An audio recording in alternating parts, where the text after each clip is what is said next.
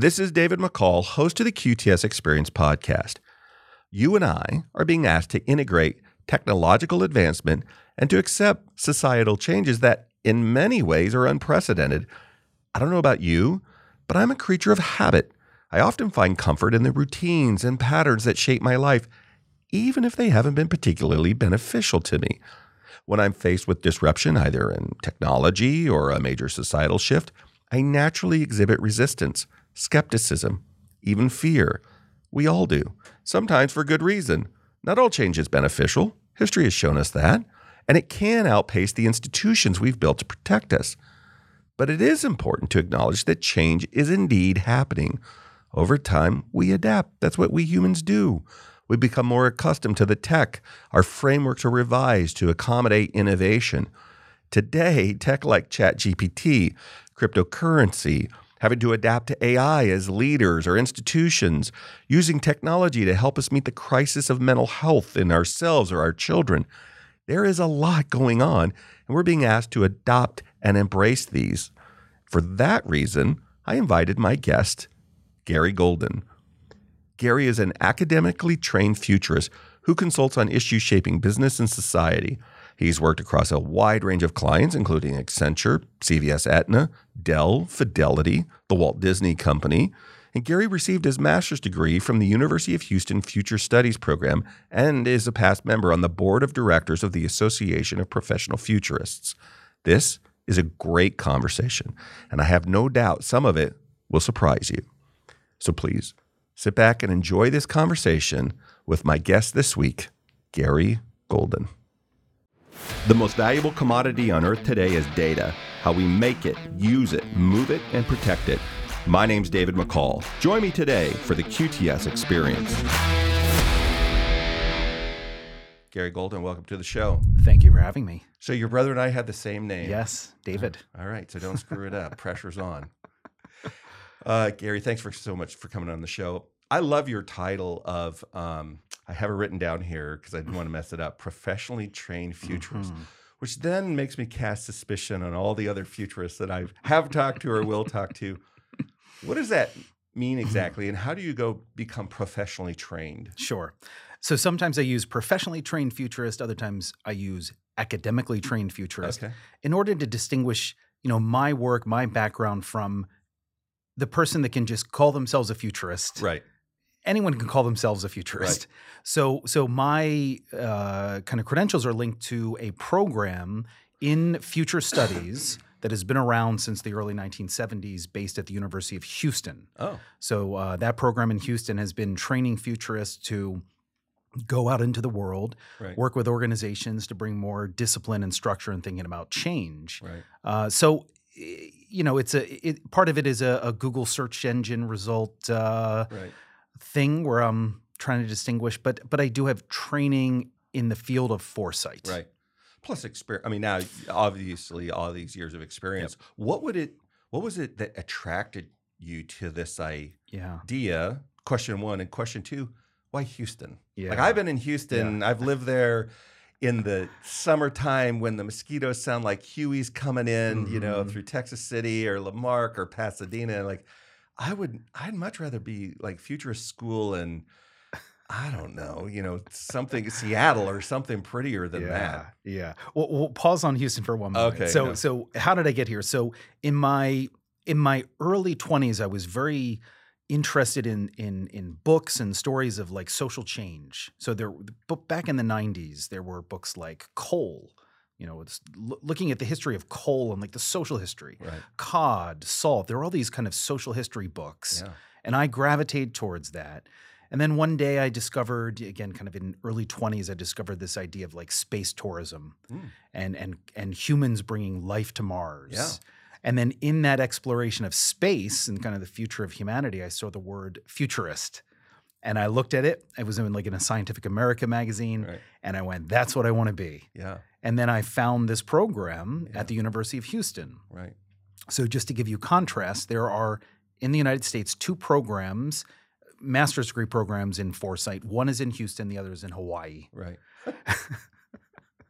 So I'm gonna, not to Right. dismiss my friends that have gone to the Hawaii program. Houston for me was the better match. Yeah. I love Houston. Yeah. Houston is one of these cities that just has.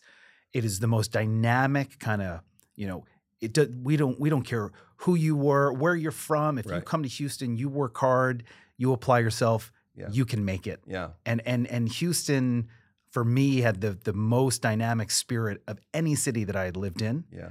And then why Houston in this program? In the early 70s, Houston had a couple things going for it. It had the Texas Medical Center. Mm-hmm. It had the oil gas industry, Mm-hmm. which needs to think about what's Right. the price of oil in 30 years, Right. and then it had aerospace. Right. So like, what happens if we make access to civilian markets satellite data? Right. Right, the idea of like what would happen if Right. we did this thing. Right. So Houston had the right culture of enough industries that required long-term thinking to become the home for this program. Yeah. Yeah, and it's still in existence today, and I'll be there in a few weeks to do a reunion. It's still probably 30 or 40 people per year. Yeah. Yeah. I love the city. I love the people. My family's still there, many of them. I visit it regularly.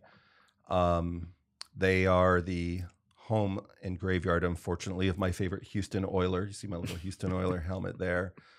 And I was there a couple weeks ago for the Texas State Disc Golf Championship. I can't Nice. believe you didn't represent the disc golf, but futurists can't see all of these things. But you're absolutely right in the culture of that community. And they've had to adapt and overcome Yep. so many energy. Mhm. There's so many conversations within the energy sector, the IT sector, the healthcare sector, the space exploration sector that have taken some hits, right? Their industries collapsed and then it's rebounded, collapsed and rebounded.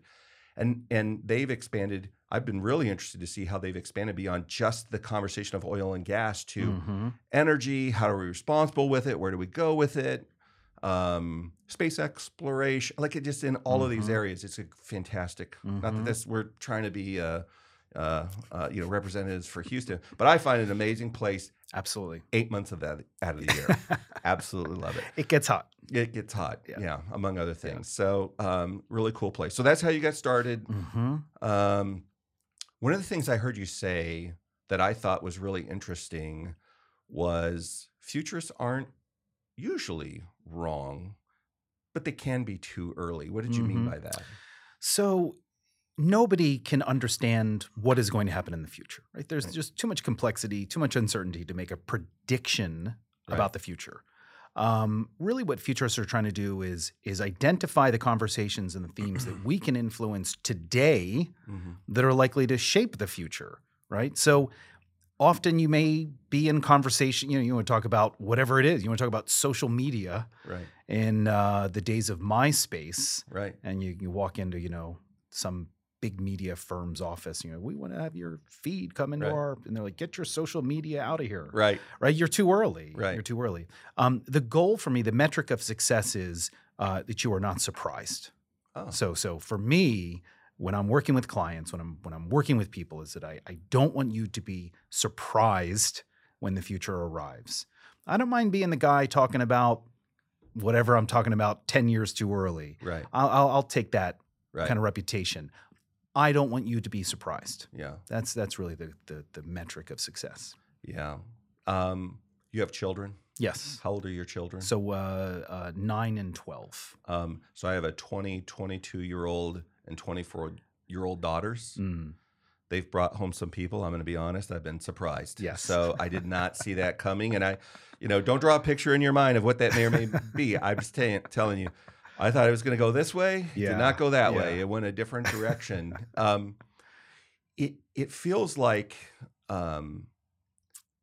that world is like, how do you manage between the world of credibility and people taking you seriously and these big ideas that are actionable in a time horizon that makes sense for them? In other words, to say something like, alternative energy is going to be super important. Mm-hmm. I don't know that anybody at some point will disagree with that.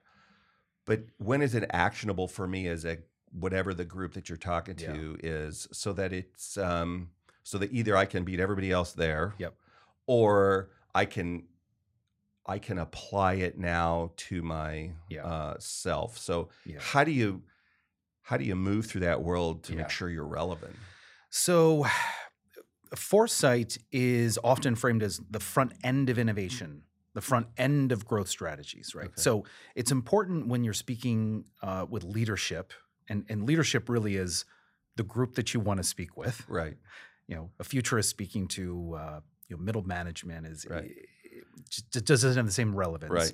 You want them to understand that foresight really is about them learning about things and moving towards the things that they don't understand. Right. Right. Things that they may have a kind of a dinner table level conversation capacity to have, like, oh yeah, I've heard about Bitcoin. It's people use it to do criminal things. It's like, well, there's a bit more to it than that, right? So you're really trying to speak with the right audience, which is leaders who are able to engage in a personal and a professional learning journey that's likely to take a few years. Right. You're just constantly reminding them of the, this notion of kind of a horizon 1, 0 to 18 months. A horizon 2 could be 2 to maybe 5 years, and then horizon 3 is like a 3 to 7, 3 to 10 years. Right.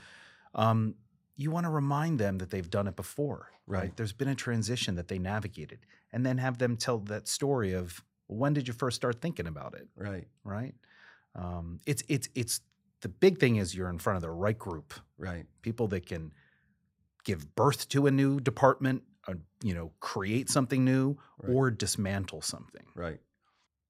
When you're talking about horizons, what and you just got me thinking about, so if I'm going to come and I'm going to talk to a group of leaders, so I'm in the data center industry, and we're not going to do a podcast about data centers today, but we have immediate, like right now, we're trying to build the digital infrastructure that hosts the data of the world. Yep.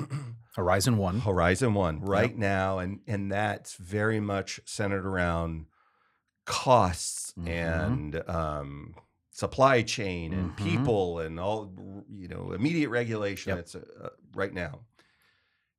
A little bit further out, probably 5 years for us would be, what materials or what things related to our industry, or how am I going to power these things?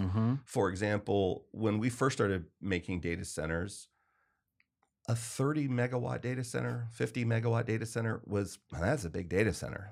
Like even if we told them we had a substation out here that could do 100 megawatts, just kind of laugh. That'd be like in 2000, someone said they had a 200 megabyte hard drive. Like, whatever. You don't need more than 12. What do you care? Yeah.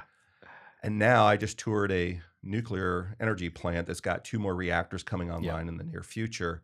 And one of those reactors will be needed to power one of my campuses, because we are imagining it's going to be over 1,000, 1,200 megawatts. That's not just in somebody's lifetime. That's just in a portion of my career. We've seen this. And our appetite for, which we're going to get into later, about generating data through all these tools and things that we use, is just, we thought we were in the hockey stick. That was the intro to the hockey stick. And so how far out is the horizon really, that, at least for you personally, you feel like I can make the most impact in this time frame for these leaders to come back and feel like we're positioned well for the future, and we can make a significant impact for ourselves, our customers, and our shareholders now, 3 years, 5 years or less? Yeah. So it depends on the client. Okay. A healthcare company, a financial services company, an energy company, a library, like, who's the client? Right. But 3 to 7 years. Like, I try not to get too far out from a 3 to 7 year horizon. Right. And even if there is some sort of, you talk about the kind of the hockey stick, that S curve, even if you're entering a new S curve, you're going to be early stages in that future. Right. You're not going to be operating in a mature, like the whole business is structured, every data center is 1,000 megawatt, you're going to be in an early stage of development of the new era Right. So managing expectations of my clients is critical. Right. That's how you build the trust. Yeah. Because if you're speaking of a fully mature world, they know you're lying. Right. It's just not going to happen. Yeah. There was a book, there's a phrase of the slow pace of fast change. Mm. The slow pace of fast change. Yeah. Whatever we're in now, crypto, AI, Right. hydrogen, whatever it is, it's going to take time. So Right. my job is to make sure they understand the stages, the sequences of that change. What are the milestones and indicators to look for? Who are the outside disruptors, good and bad? It's really, I'm painting the landscape. Yeah. And I use, the tools that I use fictional headlines, Right. fake news. Right. It's creative. You're trying to help leaders build a world that doesn't exist. Right. And it can be done. It's not easy, but it can be done. It sounds spectacularly joyous and terrifying at the same time. Yeah, especially when there's like lawyers in the room or finance people, like people that just have a natural kind of aversion to thinking in abstract terms. Yeah. Like the notion that, again, like you're a media company. It's like nobody's going to want to like or comment on a news story. No one's going to create their own media to share with other people. That's the job of the journalist. Right. It's just not. It's not within your your mental model of that future world. Right. As something that's possible. We'll never email. We'll never watch videos that are 30 seconds or just so many times. We'll never usually means you're just setting yourself up for a GPU will never outperform or will never be bigger than a C, whatever it is. Right. Yeah. You're telling me that thing that you play first person shooter games with is going to change the world. It's like, it's crazy. It feels like it is one of those things that it's never going to get here. It's never going to get here. It's never going to get here. Until you look up and all of a sudden the water's rushing away from the beach and there's a 400-foot wave coming in. So that phrase is the gradual then sudden. Right. It's it's from a book where what are the two ways to go bankrupt? Gradually then suddenly. Yeah. So there's a slow pace to fast change, and then change is often gradual then sudden. Yeah. Right? Machine learning, deep learning, AI, transformer models, AI. Gradual change, it's kind of being used. And then November 30th, 2022, the release of ChatGPT. Yeah. Sudden. Yeah. Right? So my job is to give leaders a certain feeling in their bodies that's like, I got to learn about this. Yeah. I got to learn. I can't outsource thinking about this to the next layer down. I need to be scanning for those signals of change. Yeah. Right? Well, I love that concept, gradual and then sudden. Yeah. And so let's dive in there with tech. Let's start with there. I've got a few ideas that I'd love to talk about, and sort of big ideas. But if we start with technology, a number of our guests in a wide variety of industries, academia, it seems like the whole world is talking about, they mean generative AI. We are saying ChatGPT, which is just one of the tools in that world. But how, from your perspective in the conversations that you're having, what's the big idea? Why is the world on fire about this? And how are you reacting to it as you're helping your clients understand what this is, what it's going to look like for a while, and where is it going? Yeah.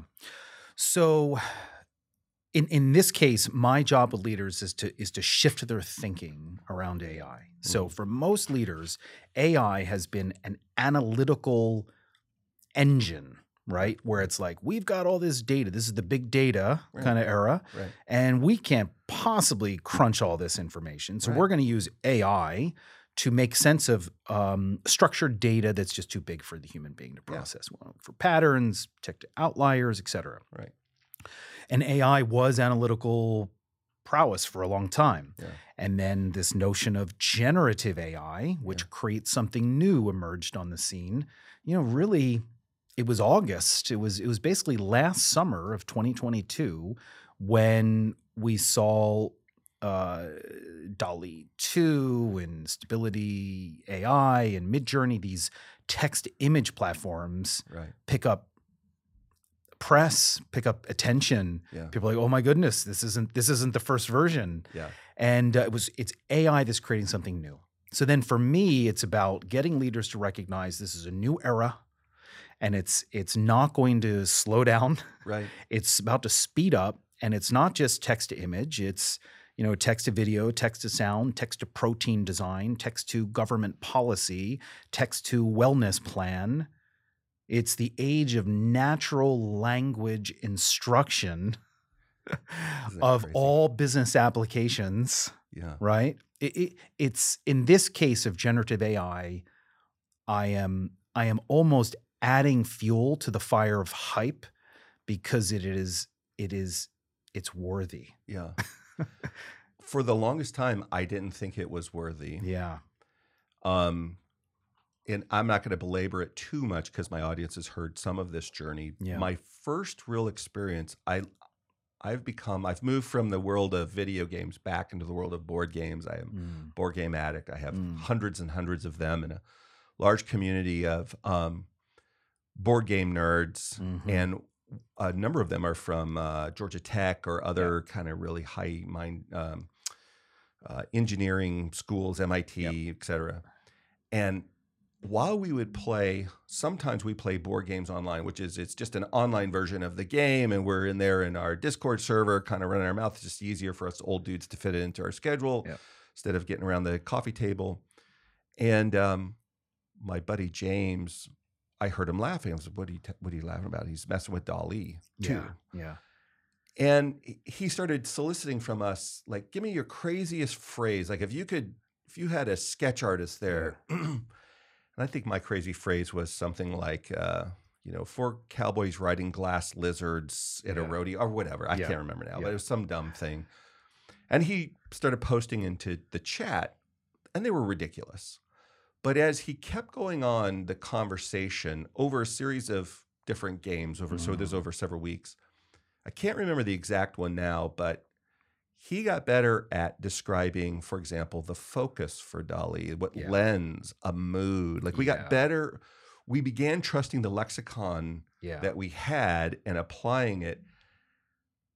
And Garry, it would usually create 4 outputs, 3 or 4 outputs. And one of them, I was like, if I could go get that 3D printed in that color with that texture, I would mount it in my house or in my studio. I had an epiphany. I was shocked at how much I loved it. I would have commissioned that. I did commission that. Yeah. Have you had that experience yet? Yeah, so what you're referring to is this notion of prompt engineering, right? Okay. So again, the real revolution with AI is it is natural language. We're not clicking, typing, we're not, we're not creating code. You are trying to learn the language that will get this machine to do an output that you want. Right. And those prompts, those natural language questions or those instructions become the key. Yeah. My kind of breakthrough experience was, it wasn't until, for me, it was ChatGPT. I had messed around with DALL-E and gotten the Discord of Midjourney, but I was terrible at the prompts. I was just typing in. I wasn't doing the moods. I wasn't doing 4K. Right. Well, my buddy was. He was teaching me. Yeah. And it wasn't until ChatGPT when I think I was doing a prompt. It was on MLK Day, and I was doing a prompt of perspectives. I was saying, pretend you are the head of the FBI. Pretend you are MLK. Pretend you are someone. And I was doing these perspectives. Wow. And I was like, oh my gosh, this thing is not just giving me an answer. It's giving me an answer based off of what I am telling it to be. Right. And I thought, this is it. When you go into Google or you're searching the internet, you're not telling it what to search, the persona of a search, just looking for the generic thing. Right. So my breakthrough was in the ability of generative AI to take a perspective. That was my That's a great idea. Yeah. The way I've used ChatGPT just experimentally. Yeah. I've had fun with it, but I've started taking, I attend a lot of events either that I speak at, but one of the things that I love to do is I love to listen to the other panels that are going on either in my industry or things that are related to them. And I take a lot of notes, and sometimes they're incoherent. And so I make a recording like a lot of people do. Mm-hmm. I've started uploading my recording to a couple of other AI tools I've experimented with, Otter AI and Rev AI. I've had Dan Kokoda, who's one of the founders of Rev AI, on the show. And they'll take that audio, convert it into text, and then they start not just time stamping, but they can do voice recognition on who's speaking, but they can also just the AI. Now, they have other services where you can expand it to people. That gets more expensive, but just the AI will start doing summaries for you. Yeah. Not so much a perspective yet, but a summary Yes. of here's what Garry Yes. talked about and here's what Dave talked about. Now, I've taken some of that and put it into ChatGPT and say, okay, here's 10,000 words. Yes. Give me the 8 bullet points out of this thing Yes. that you see, and I'll compare them. But now you've inspired me to say, so here's David and Gary's conversation. What do you think Gary's perspective is on pick a topic or in this area? Is he a big believer of that solution to cybercrime, or is he, and just see what it, but that's where, in the positive sense of these tools, that's where I see it can come along and help human beings really help it, at least for me, help my critical thinking, help me to kind of rearrange my thoughts. But there's there's a lot of noise about maybe this isn't all for human flourishing. And you futurists are at the heart of this stuff. Everyone wants us to tell them that it will be okay and that we will not be overthrown by the AI overlords, right? This is it's where humans are going to go. Yeah. First, we need to get to the point where we understand the use cases and what you need. What are the skill sets and the mindsets that you need as a person, as a business leader, to thrive in this era? Yeah. We talked about prompt engineering. You just said summary. Yeah. Summary. Like if you're a doctor, put the charts in. Summary. Right. Whatever summary. We do not have summary tools in the modern digital age until now. Right. Until now. So what is it going to be like for human beings to be able to get summaries and different perspectives? Here, summary of a PDF. Show me the perspective of a client. Show me the perspective of a competitor. Show me, right? So once we start to learn how to use these generative AI tools, it's off to the races. Yeah. The productivity gains, I think, are going to be staggering. I hope so. My only, as I've had a number of these conversations, my only sort of, as exciting as they are, even when I've done this before, say, hey, give me Gary's summary of alternative energy. We're going to talk about energy in a minute. He hates hydrofuel cells. He's for, hold on, that's not accurate. And so now some of the critics will get in here and say, see, here's the danger of this inaccuracy. And especially if I have not read or listened to your positions before. My response, though, is we're early adapters now. This is, don't trust this to stand in the place of peer-reviewed and researched things. There's a lot of bias in the world. There's a lot of misinformation. The tool can make a mistake. The tool doesn't have a will to fool me. It just came to the wrong analysis. Hit regenerate and see if it gives you a second thing. But for me, what's exciting is the potential of them. GPT 4.0, which is going to be released in the not too distant future, 6.0, 7.0. What does it look like at some point in the probably not 10-year horizon, but the 3 to 5 year horizon, where it's going to be a 99.98% accuracy rate. And it's going to be kind of like one of the big, this is kind of a weird tangent, but I just heard this discussion the other day and it really was interesting to me.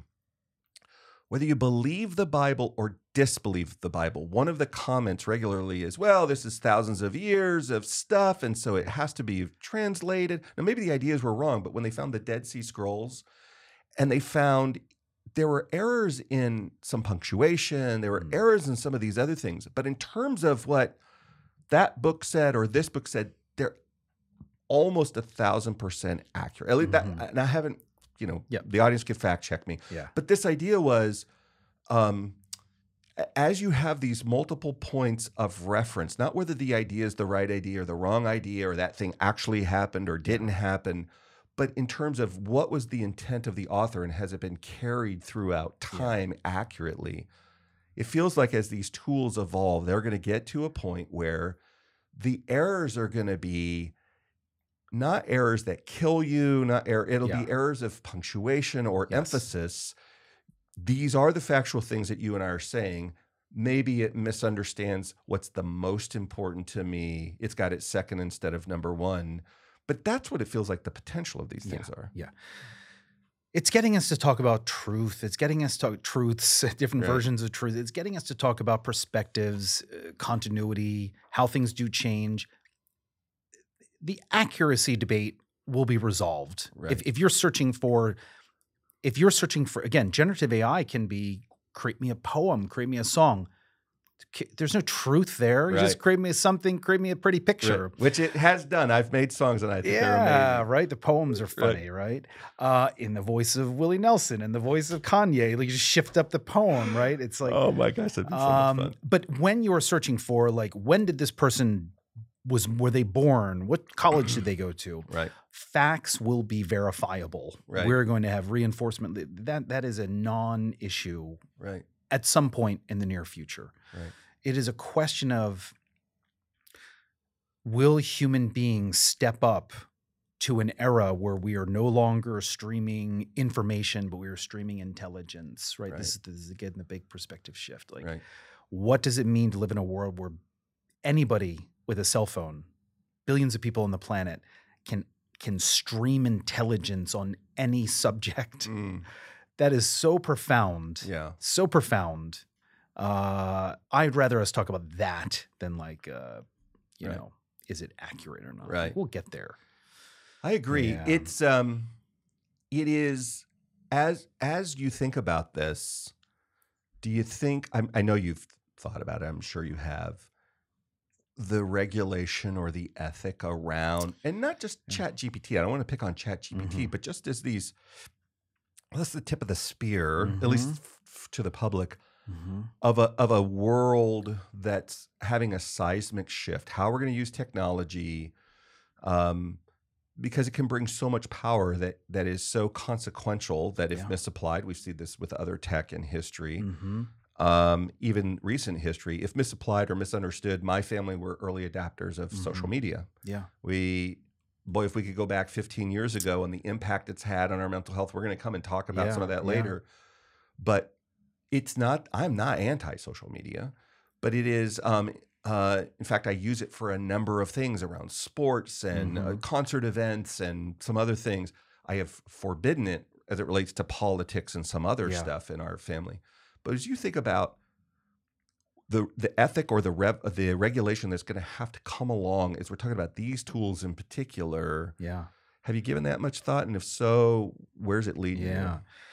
It is the area of focus right now. So this is kind of like the two framings are, one is alignment, right? Making sure you can't type in, show me how to do something horrible. Right.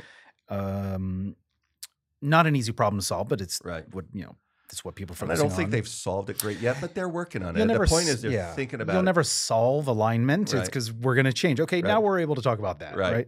And then the other thing, often it gets referred to as the safety layer, right? So the enterprise version, this is the safety layer. So where my mind goes to is, within a few years, these chatbots they're going to be multimodal. You're going to get your camera phone. You're going to say, "What's that tree?" Camera, voice, everything. It's going to be multimodal, right? And it is almost certainly going to have a personality. Really? It's going to have a personality. Oh so there's a little on Twitter. There's this young woman who developed, and I'm going to space now. I want to say it's a frog. And she puts on this again, I'm going to misremember. It's like a David Bowie song. She's like, I'm trying to think of this song. She sings a couple lyrics. Right. And then this frog is like, oh yeah, I love that song. And it starts singing it. And you're just like, that's pretty funny. AI, for most people, is going to be embodied inside something. It's going to be embodied inside of a caricature, an avatar, whatever we're going to call it. And it's going to have personality. So where my mind goes is, what happens to a young person? How do we protect teenagers? Right? With these kind of wingman type figures in their world. that could be enormously useful. Yeah. Right. If you have a great wingman, an AI bot that's like, hey, you're doing great, Right. man. It's like constantly hyping you Right. up, making you feel good. How do we, like, for me, the ethics is going to be most important to youth culture, Yeah. which is going to be the early adopter in this world. For sure. So I really want to understand kind of the intersection of ethics and cognitive development and youth culture, and what's it going to mean in India, in China, in France, in Iran, in America, because these things we're not going to have one model. Right. We're not going to have one model. Sure. Countries are going to have their own models with their own safety layers. Yeah. You're not allowed to talk about this in this country. You are allowed in that country. Right. So it's a fragmentation, but the ethics for me, my priority is on youth culture. Yeah. I mean, I just imagine, I've heard this said, if you see one of the nicest human beings on the planet is a young teenage boy by himself. Very helpful. I mean, they're certainly outliers, but very helpful. And how can I, they get emotional, whatever. One of the most dangerous things on earth is 3 or 4 teenage boys without supervision, because they look around and so many times in court, they've committed the most horrible crimes. And the judge or whoever says, why did you do that? Yeah. They have no explanation. Just one gets in the mind of the other, and they say and do something that individually they would have never done. And so I can imagine an avatar that sits there and helps, I would like to, the best version of this, coaching me, not just the mind in my head, but, what's valuable, what's important, what are the consequences, what are the whatever. Yes. I have an adult friend, it's not tied directly to this, but during COVID, he was struggling with, I'm not going to say his name, but I know he's comfortable with me telling the story. There were apps, kind of precursors to what we're talking about now. And I'm not advocating taking the place of a professional therapist, but this was in this very specific, unique world that supplemented those conversations to help him cope with isolation and a number of things. He didn't have family living in the home, and it really resolved or helped to manage some of these things. And the app could speak back. Now, very simple prompts and go things. for a walk. Do you want me to tell you a joke? It's not. I'm going to up your meds. Right. How are you feeling today? Yes. Are you feeling this way? And they would follow a tree, and he knew it, but it still was a noticeable improvement because he felt heard. Yeah. And these AI bots, they understand emotional cues. Yeah. They get it. And we're very quickly, this is the don't be surprised part. Yeah. Everyone wants to talk about, my high school kid's going to do their homework on ChatGPT. I'm like, wait until it's its best friend. Right. Like, don't be surprised here, folks. Yeah. This stuff is going to come at us. But what happens, here's the pessimist in me. So I'm an optimist. I love having you in the studio because I feel the same energy. But every now and then I'm a skeptic, not a cynic, but every now and then that voice gets in there of, like, we struggled enough with the, I don't know if I want to pick on social media, but certainly fake news, fake whatever, where even in my own home, we will have sometimes these verbal battles with the generation much younger than my wife and I, and we're I'm like, why would you believe that to be true? Yeah. How did you get there on that idea? What was your process? What's feeding you? And okay, well, let's have a discussion. By the way, we've raised you, we love you, we're for you. You've seen us for 25 years of your life in this role. Now, I didn't agree with my parents' ideas and sexuality and other things as a kid, and I had to push against them. And eventually, I probably adopted more of what they thought than what I initially wanted to, because I felt their guardrails were too restrictive. But I landed eventually on guardrails of one size or the other. Ironically, as they get older, they've like abandoned all guardrails. Like, it doesn't matter. Pretty crazy. But my point just there is, that's a lot of power that could be if incorrectly applied, or the devil gets in there, or whatever you want to call it, into that voice that's whispering all the worst things. These will be the safety layers. And is my kid going out there buying, they go down to the street corner and they're buying a little thumb drive that has a black market AI on it. Right. You want to be a rebel. Right. You don't want the, Great, who's going to control these AI? It's going to be the parents. Parents are going to put the settings. Right. Hype her up today. Like Right. focus her, don't deliver these. Like, before you know it, these kids are going to, the feeds, the streams are going to be coming through the AI. Yeah. And the parents are going to be in control. Right. So can I pause for a second? Yeah, This is like my mind works, Yeah. right? Because we lose perspective sometimes on the pace of change and like where we've come from. Kids in media, kids in this, kids in that. The notion of kids going to high school is new. The idea, 1605, 1805, 1905, kids did not spend their days in a place where there were dozens or hundreds of other kids going through the same bonkers stage of life.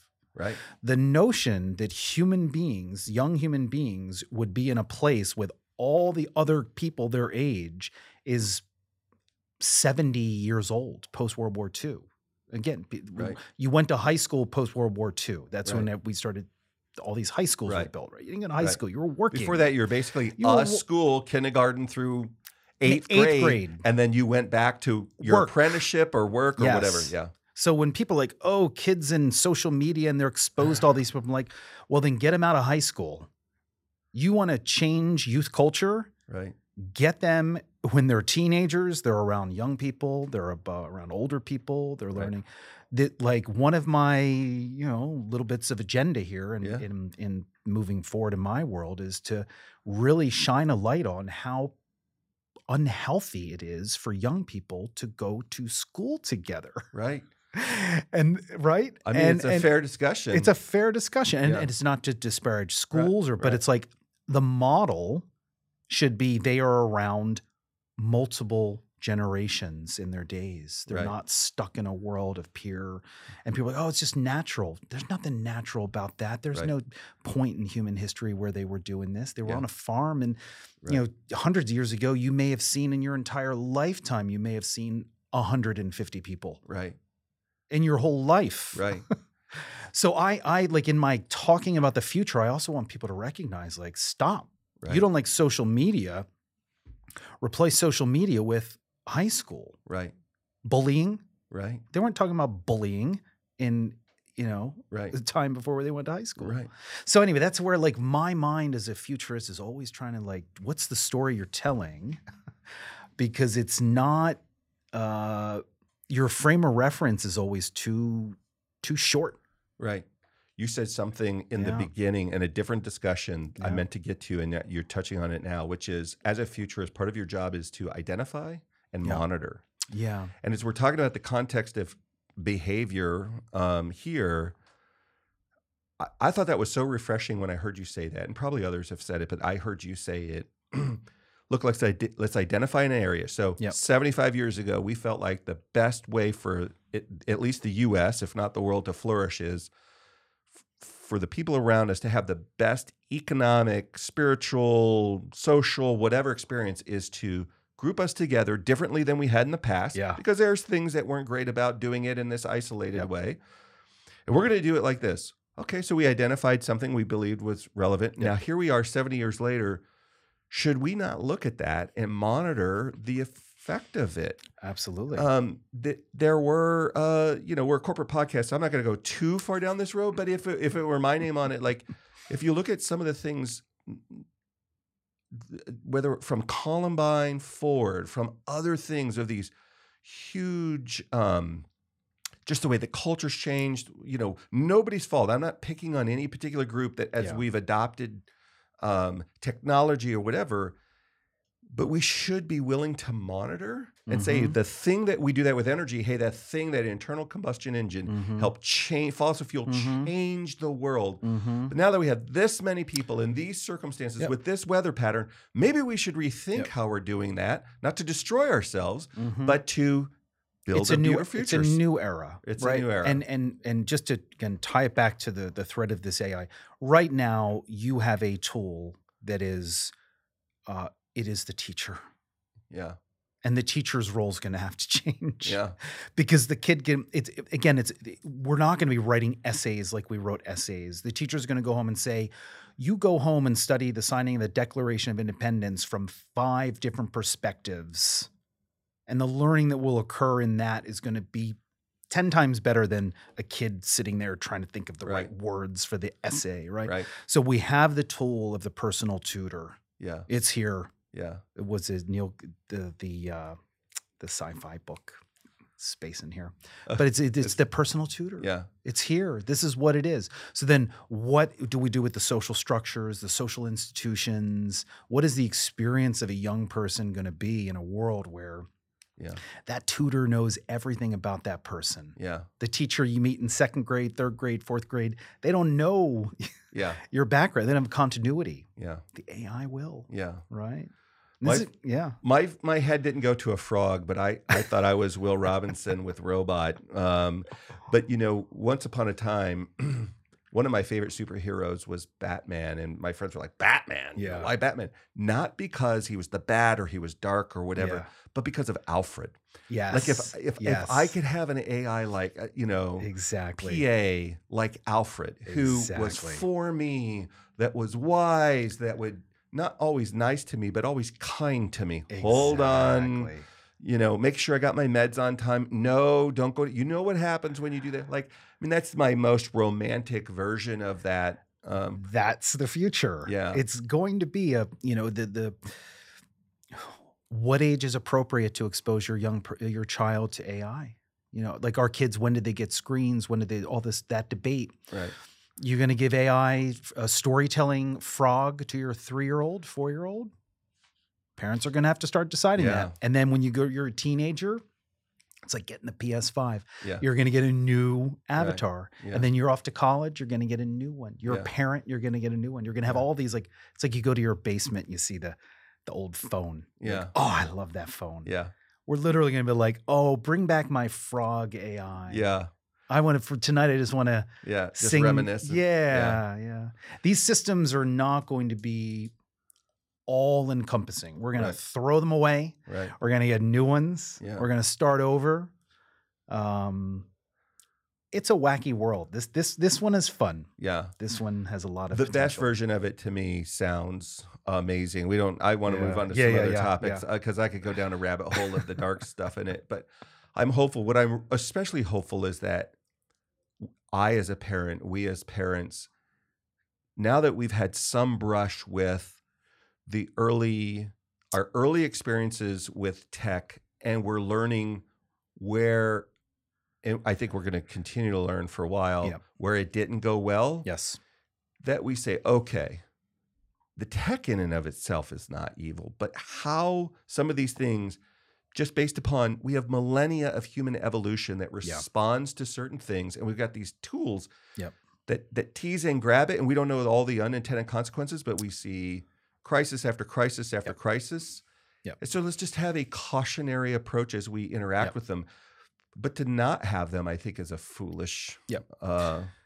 You have new parent. You have digital native parents that are going to be raising these kids. Yeah. So the hope would be, when the social media the parents of those kids had no idea what was going on. Oh, they're on their MySpace Facebook page. They're posting pictures of their friends. What could possibly go wrong? Yeah. Right. The hope is that the parents of this generation that will grow up with AI will be much more present, and aware of these unintended consequences and monitoring the changes and adjusting. Yeah. And I think society by and large is as well. Hold on. Hear the things that are coming for that.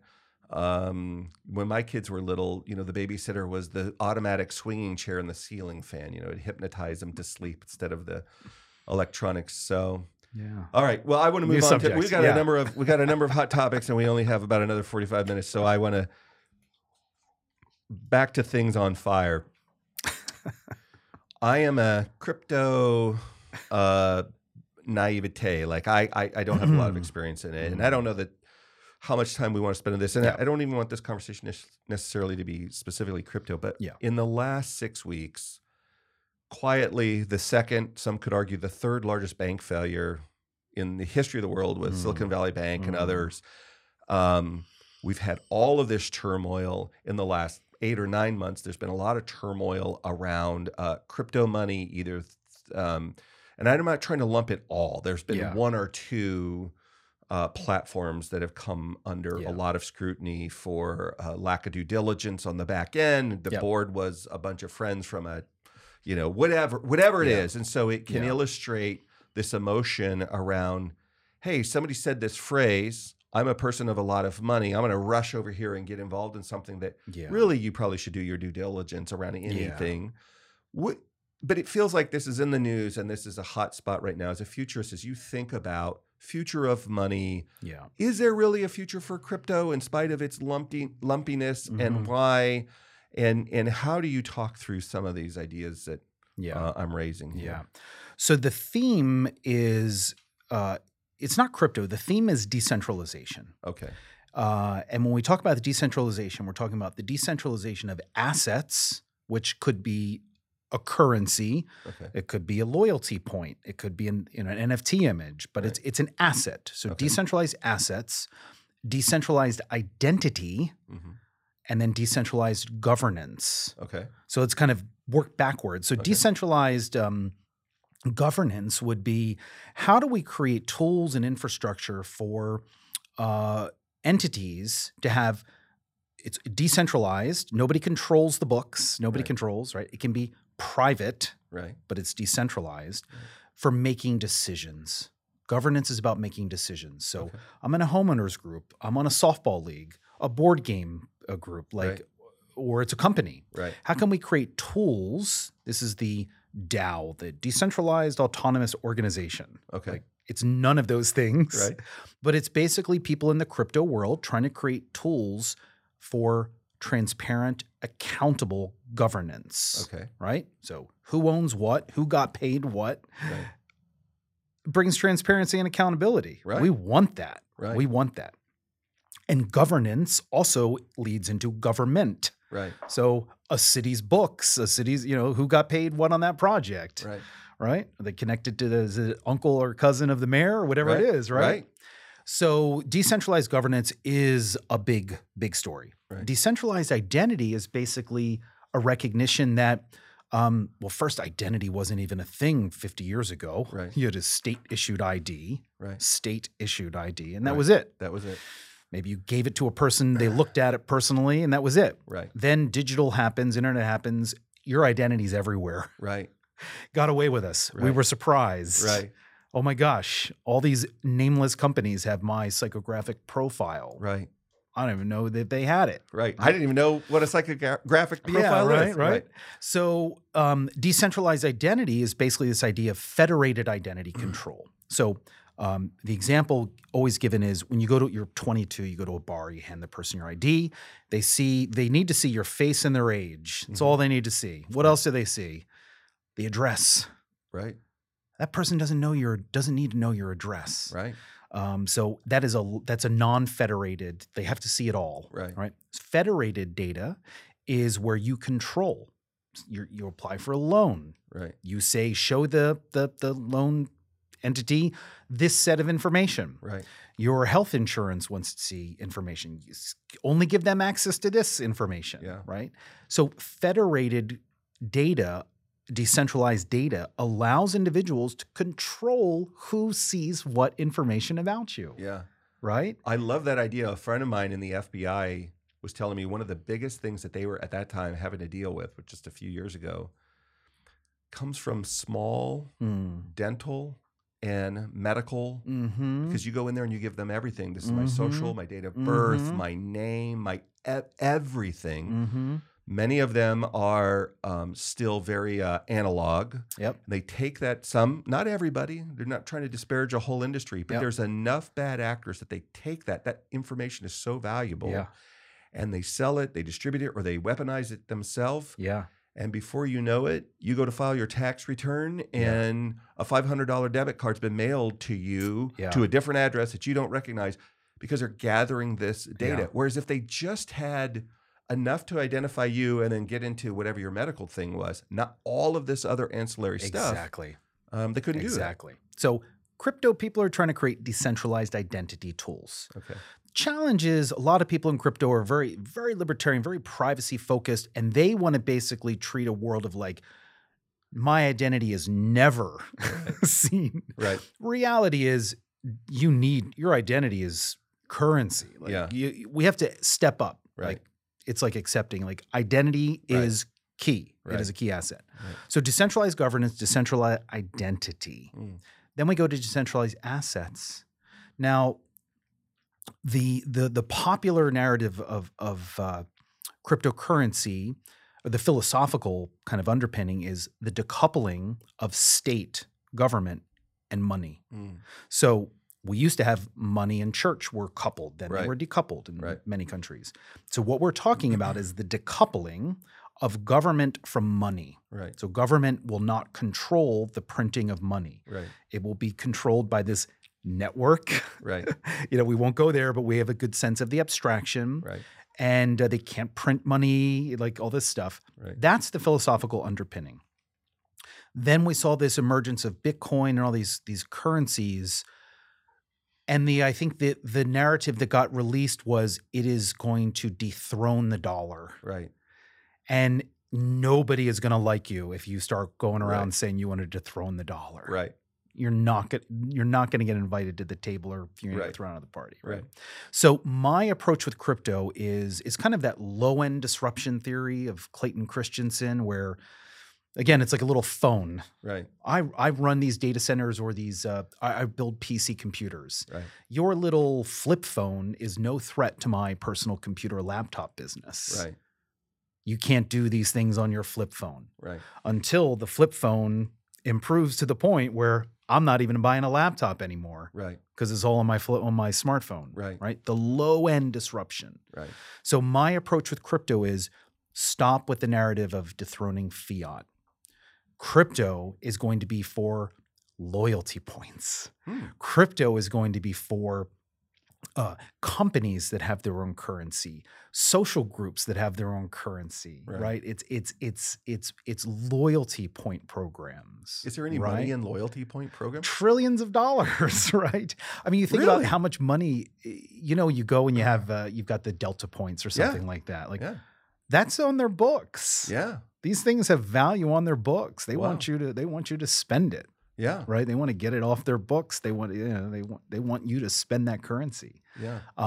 So I'm going to wrap this one up, but the notion that you want to think about is crypto is programmable currency. So you can imagine a future where you have Amazon issues $100 billion in coordination coins. Right. So within Amazon's logistics network, there has been created $100 billion of value, and all the players get these coordination coins. And based on the decisions of those individual players to improve the outcome of that day's delivery or not, based on their decisions, the value of their coordination coins will go up or go down. Wow. So when you think about loyalty points and programmable currencies, it's really about organizations incentivizing certain behaviors of their customers, of their workers, to yield certain outcomes. So crypto, it's programmable currency. Right. It's behavior change. It's incentive engineering. Right. The mindset for crypto is not take down the dollar. Maybe it will. Right. But right now it's like, one final example. Sure. I'm a physician. You're my patient. For months, I've been trying to get you to adhere to the prescription. Right. And you're not taking your pills. Right. You're not getting better. Right. So I give you your prescription and I give you 100, Garry coins. Right. And then if you have your little phone app and you take your picture and it's, locked and secure. Use my CPAP, my whatever. Do your thing. Right. Then the value of your coins go up. Next time you go to CVS, cheaper, you made money, right? You have more value based off of the behavior and the outcome associated with the value of that cryptocurrency. One of the things that I've been having a moment with that I was resistant to forever, and now I love, we would sometimes go to live music. It was uncommon before COVID. Yep. I don't know, concert every 2 or 3 years, not very often. since COVID, we go all the time. Mm. And so I've rediscovered the value of putting my tickets in a wallet. Yeah.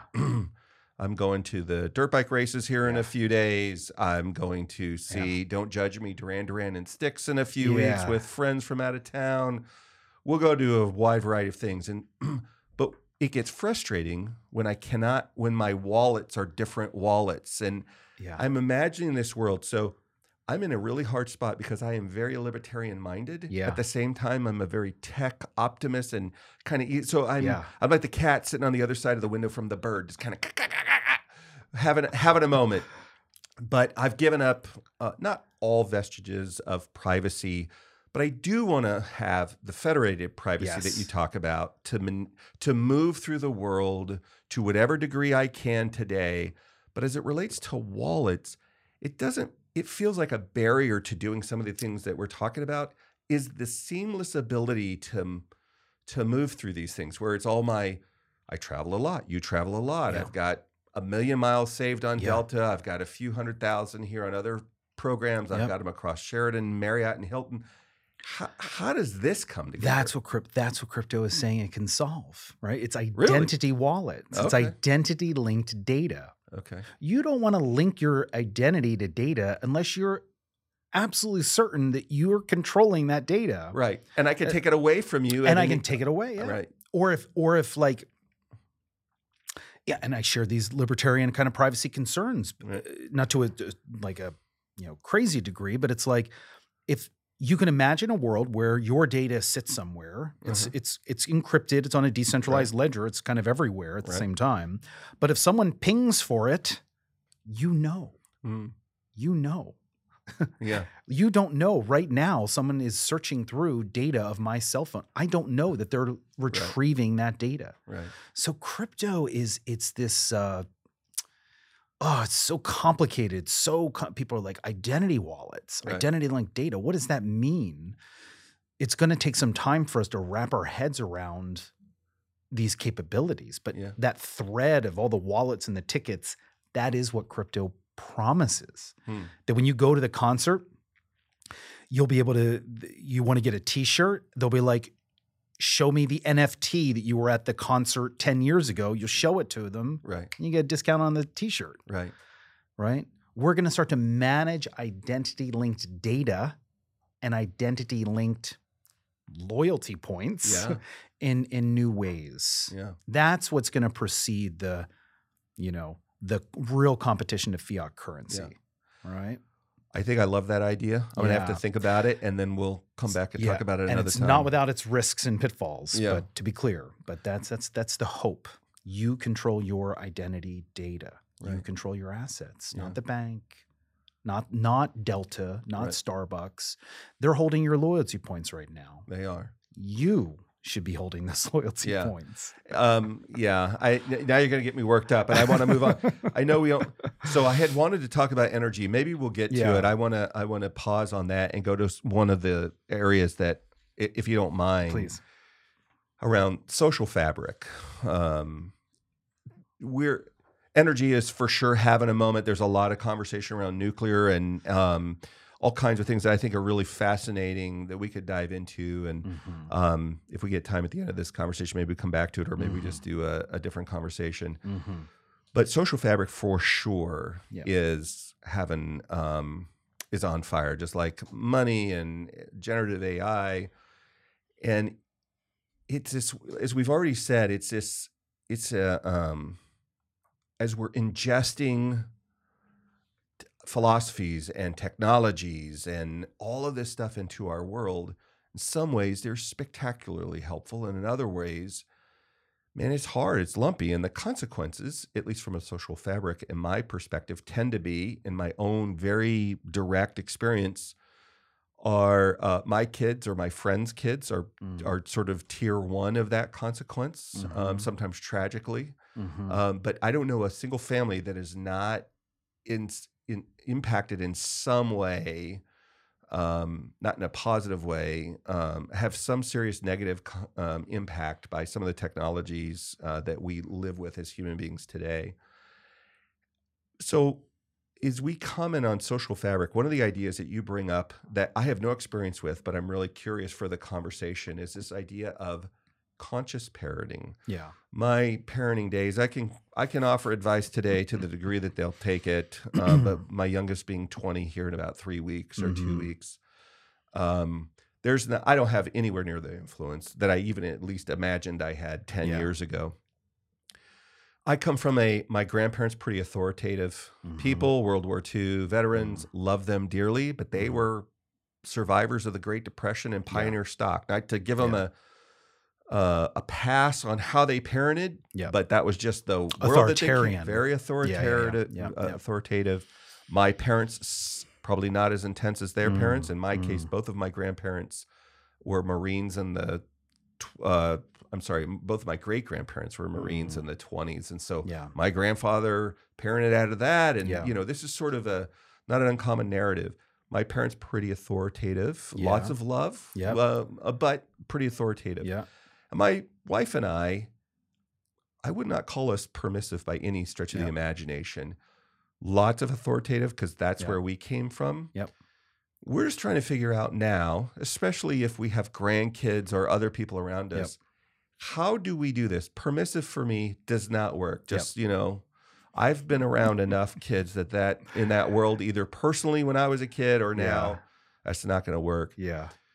But I've got to think more thoroughly about if I get the, praise. I don't want my wife to call me up today and say, good news, we have tried parenting again. But there's a phrase that some people will rely on: spare the rod, spoil the child. And on the one hand, that's correct. I think that's taken out of context. There's another phrase that a biblical phrase talks about, which is, I'm going to paraphrase it because I'm not a biblical person, but it is a biblical scholar. Fathers, but it just means humans, do not exasperate or drive your children to. In other words, don't beat the, unjust, unfair, authoritative. Yeah. To have boundaries, to have these things. There are consequences to behavior on a graduating scale, I think, is the idea that it conveys. But it is not just walk around with a rod and beat the crap out of everybody, right? That doesn't sound a lot like turn the other cheek. So somewhere between these paradigms, and I heard you speaking on this topic, and it blew my mind because I've not really thought about it. And I'll be honest, I'm a little skeptical. Sure. So there's a long preamble. Probably half of it will get edited out for you to help us to understand what it is and what it isn't, and what's the need for this idea of conscious parenting. Yeah. Okay, so before we get into conscious parenting, again, let's give like we did high school. Sure. So the idea that two individuals would raise a family in a single home is post-World War II. Oh, okay. Right? Prior to World War II, every household had multiple generations. For sure. Yes. Multiple parents. There was an uncle that wasn't your uncle. He was the child. His parents died of the flu and the whatever. Right. And he's your uncle. He's not your uncle. Right. But you know him as your uncle. Right. This notion that technology or consumer, it's like the kids these days have been limited in their development primarily because we created this notion of a two-parent family household. Right. Right? That is brand new. Brand new. So, and being a kid, you were working at age 8. You were working. Right. There was no such thing as a teenager. Right. Right. So all this stuff is new. That's the context. Right. So what then is the future of parenting is the biggest question for me that we can be asking ourselves. So this idea of conscious or gentle parenting emerged kind of early days of COVID around TikTok. Really? Yeah. So this is kind of like, we'll piece things together here and show that kind of like. So let's break down styles of parenting, because I think you were using some language. I think I may want to fix it. Yeah. So there are 4 types of parents. One is we just neglect. Don't raise the kid. Right. Then there is authoritarian, which I think is what you were leaning towards. Authoritarian is, fear me, Right. fear me, the parent. Right. I am the wise one. You will do as I say. Right. That is authoritarian, right? Right. Then there is permissive, which is, oh, Johnny, do whatever you want. Oh, I'm Right. sorry, Johnny hit you. He likes to hit, like Right. no rules, Right. kind of 1990s experiment. And then conscious parenting, gentle parenting is what I would argue we want is authoritative. So authoritative is, I am the adult. Right. I have experience. I know what's going on. You're 5. Right. But you're 5. I am not going to treat you like you are my servant. Right. I'm not going to be authoritative. Right. I'm not going to scream at you. My job is not to make you afraid of me. My job is to teach you, young one, how to regulate your emotions when you are dysregulated. The biggest problem that adults have with kids is adults have an adult mind after age 25, right? That they can regulate their emotions. Well, we actually can't. Right. I think that's part of the problem of the world is we can't, right? But you physically can regulate your emotions as an adult. Young person can't. Right. They have to co-regulate with the parent. And in an authoritative parenting model, you shame the child. Stop crying. Go sit alone in the corner. Yeah. Be alone. Right. Regulate your emotions. And the 5-year-old's going, I don't even know what that is. I have these big emotions and I can't regulate because I'm 5. Right. And so in any event, authoritative parenting is the middle ground of kind of what we want. You're the adult, but you're not ruling over your child. You're letting them express their emotions. You're helping them regulate. And then when they've regulated, then you give them the lesson. Right. Most adults want to at the moment the child does something bad, what do you want to do as the parent? Old school. Discipline them and tell them what they did wrong. Right. Is the child able to receive that lesson at that moment? Yeah. No, because they're dysregulated. Nothing you say is going to go into their mind. Right? Yeah. So in any event, this has changed my life. So during the early stages of COVID, TikTok was popular, and one of the subgroups within TikTok was this gentle parenting world. Now, gentle parenting as a framing is terrible because what do we think gentle parenting is? Permissive. Right. It's not. Right. It's not. You have boundaries. You have high expectations. Gentle parenting is not permissive parenting. Yeah. So we say conscious parenting. We say peaceful parenting. It's basically a world where the adult doesn't get triggered. The adult is an adult and doesn't get upset and helps the kid reestablish their balance and then share the lesson, right? Yeah.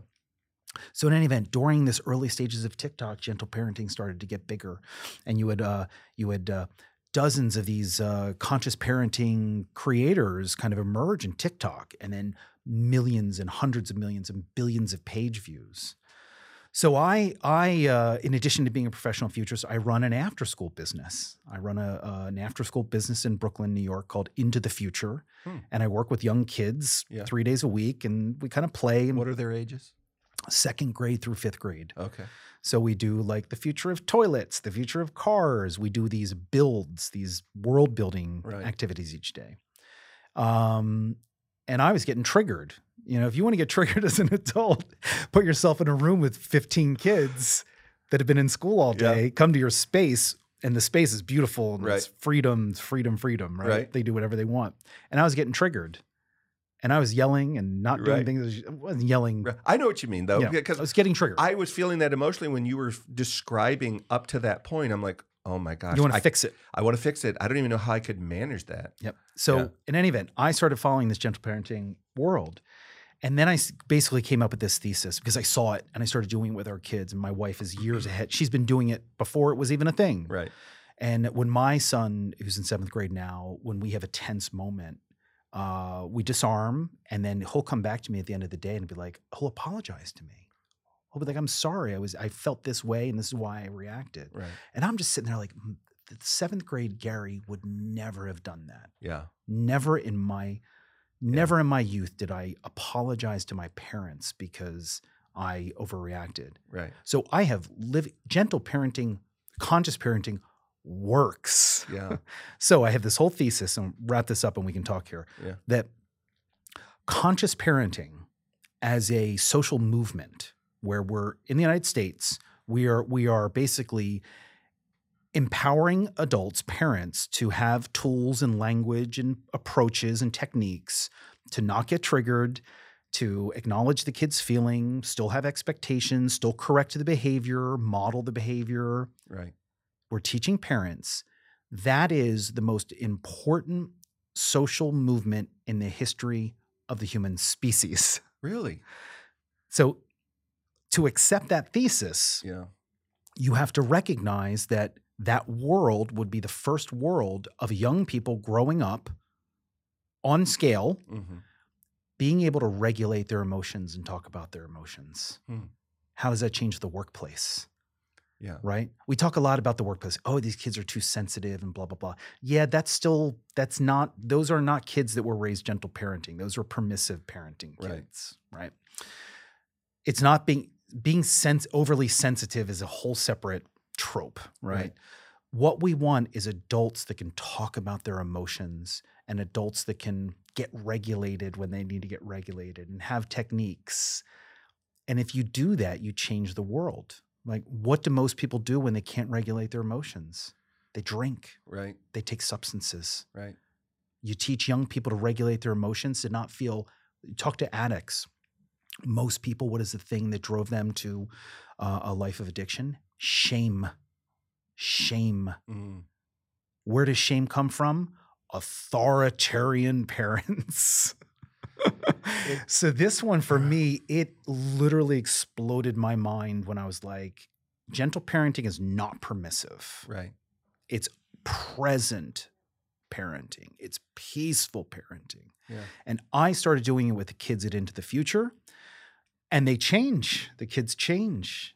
The mean girls don't become mean because you haven't shamed them. They're having big emotions. They learn to be kind and they change. You give them space. Over time, they change. Right. I've seen it work with my own kids. And that, for me, would change the world. Yeah. I mean, I love the hope of it. The idea of it, just there's a part of me that says, I remember my my folks. So I was probably, I don't know, when I was in second grade was 72, something like that, or second or third grade. And we were in California, and the school I went to was in a caboose. So it was this really cool experiment. It was very much like what you described earlier, which was they had, some Quakers. Nice. And my family were not religious at the time. I've since become a person of faith, but at that time, that our family was not. But what they really appreciated was, I don't think it went through high school, but it was kindergarten through 8th grade.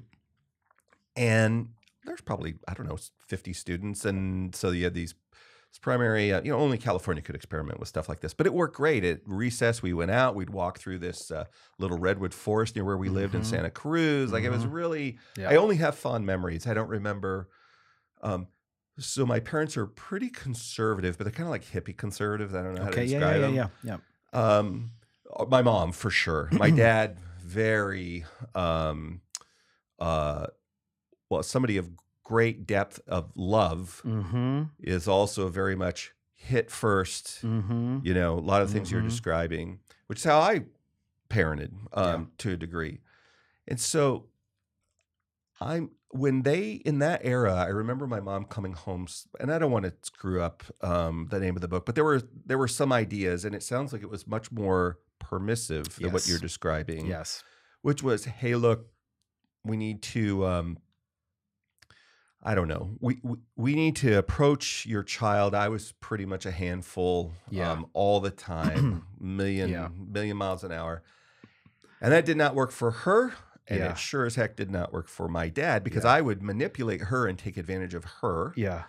And it would just drive my dad crazy, and I'd get the whipping anyway. So I guess what I'm trying to figure out is, as you talk about this, if you have a headstrong kid like me, or that are really trying to push those boundaries, how do you manage through that without losing yourself. Yeah.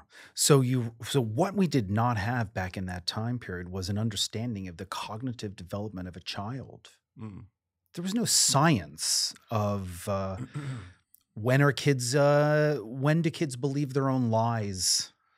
Oh. Like, what are you doing, Susie? Oh, I'm having tea with my friend, whatever. Right. Pearl the princess.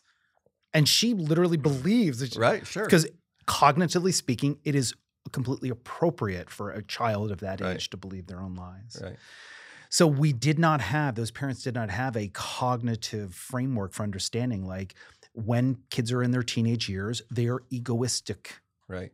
That's natural for the young person to feel these things. Yeah. So at the beginning of that period, she probably Dr. Spock type book or something. Yeah, it was the beginning. It was the beginning. It was the Dr. Spock, beginning yeah. of this. We had a psychology of kids. And now we're wiser. Right. We understand that like young kids test boundaries. That's what they do. Yeah. And if you don't like that as an adult, tough luck. Yeah. I mean, it's just like, that's what you signed up for. Yeah. Kids will test boundaries. Then the question becomes, do you respond to that with being, I'm going to make them afraid of the boundaries, Right. or I'm going to model the boundaries. I'm going to correct the boundaries when they're crossed. I'm going to use trust Right. and communication as the tool to guide them back into the guardrails so they Right. don't cross the boundary, right? You go on TikTok and you watch these conscious parenting.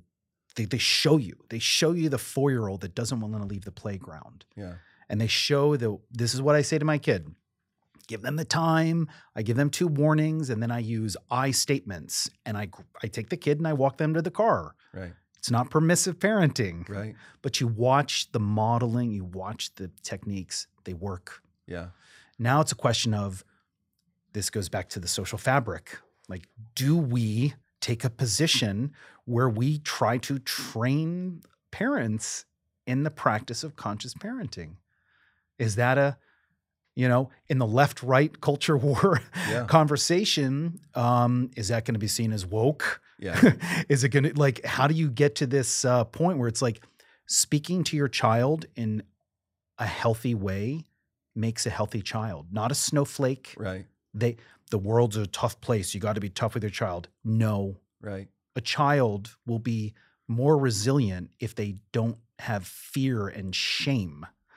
A kid that was raised rough and beaten and all this stuff doesn't navigate the nasty world better than a kid who was raised. Right. We know this. Right. It's inaccurate to say like, well, the world's a hard place, so you got to be hard on your kid. Yeah. It's just not true. It is such an interesting conversation that I've committed for myself in my quiet time to learn more. And so Great.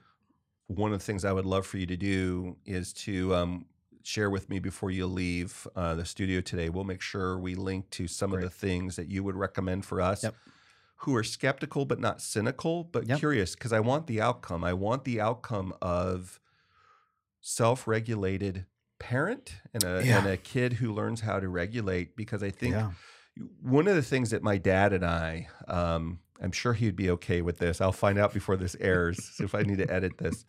But I remember in 8th grade, you reminded me of this story when you talk about the egotistical kid. And we played a lot of cards. I love playing cards. I couldn't beat my dad at hardly anything. He was a standout track star, slender guy in Northern California. I'm built like the world's largest Lego. Even when I was skinny, I'm still a thick. He's more Cherokee, Scots-Irish. I'm more German, just thick. Which is great for airborne infantry, not so great with Elastic Dad. But anyway, where I could beat him is we would play board games, but in particular card games. And that was a generation played a lot of card games. Yeah. And he had taught me this card game, and I remember I learned how to trash talk. And I pretty quickly picked up the nuances. And my dad is a genius IBM engineer, NASA kind of guy.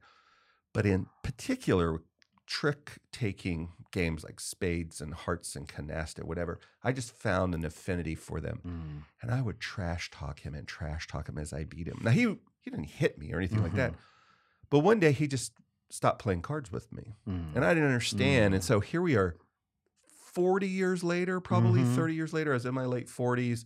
I was probably 12 or 13 years old at the time of that conversation, and or that when that stopped, and it just clicked on me because I had kind of been a smart aleck during just a regular board game, and he got irritated, stood up, and walked away. My almost 80-year-old dad, and I couldn't understand. We were self-regulated. Nobody yelled at each other, but the next day we sat down and said, "Hey, why did you leave that?" And he said, my teasing him triggered him with his dad of things that would happen. And my grandfather's a wonderful human being, but this was a trigger that my dad had. Didn't even know it.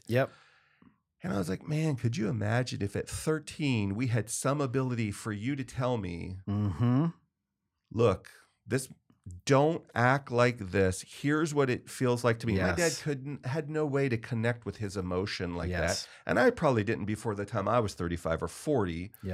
I got there sooner than he did. He didn't get there until his 60s or 70s. And it just reminds me of, I remember being so sad. Like, I have then pissed him off directly or indirectly all this time. Either that led to a beating as a little kid or to just a fractured the things that we could do as kids.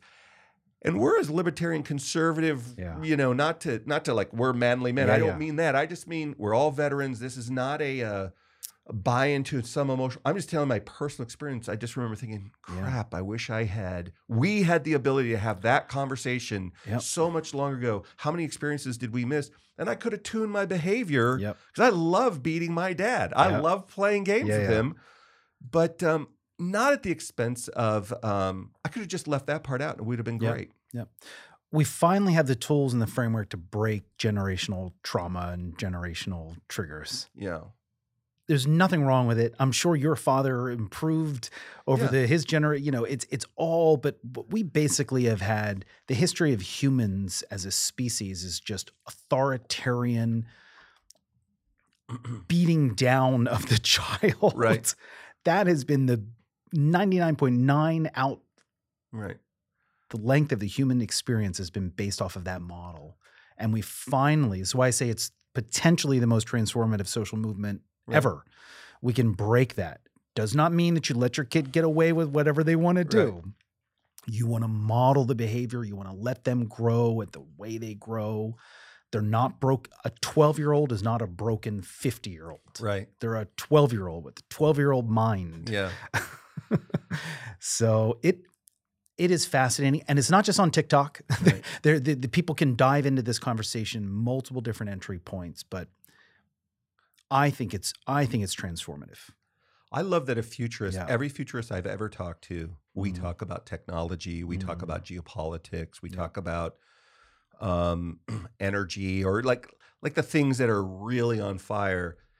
And you're the first person I heard talk about this idea. And I know it's out there, but in terms of this professional category, I thought, well, why wouldn't I? Why wouldn't we? Why wouldn't I at least investigate, even if I don't come to the same conclusion that you do? Why would I not? The most valuable part of my future is the people that carry my DNA, and then the second most popular is in that community. Like, what are we doing this for? Whatever this is with energy or these other things, what are we saving our planet for or trying to improve it if it's not for us carbon-based life forms? And if this is a part of it, because the world, we're wrestling with ideas of what do we do with gun laws? What are we doing with bullying? What are we doing with all of these other things? And if we cannot come to a spot where we're emotionally more well-balanced, it doesn't really matter what we legislate. It's still going to go off the rails.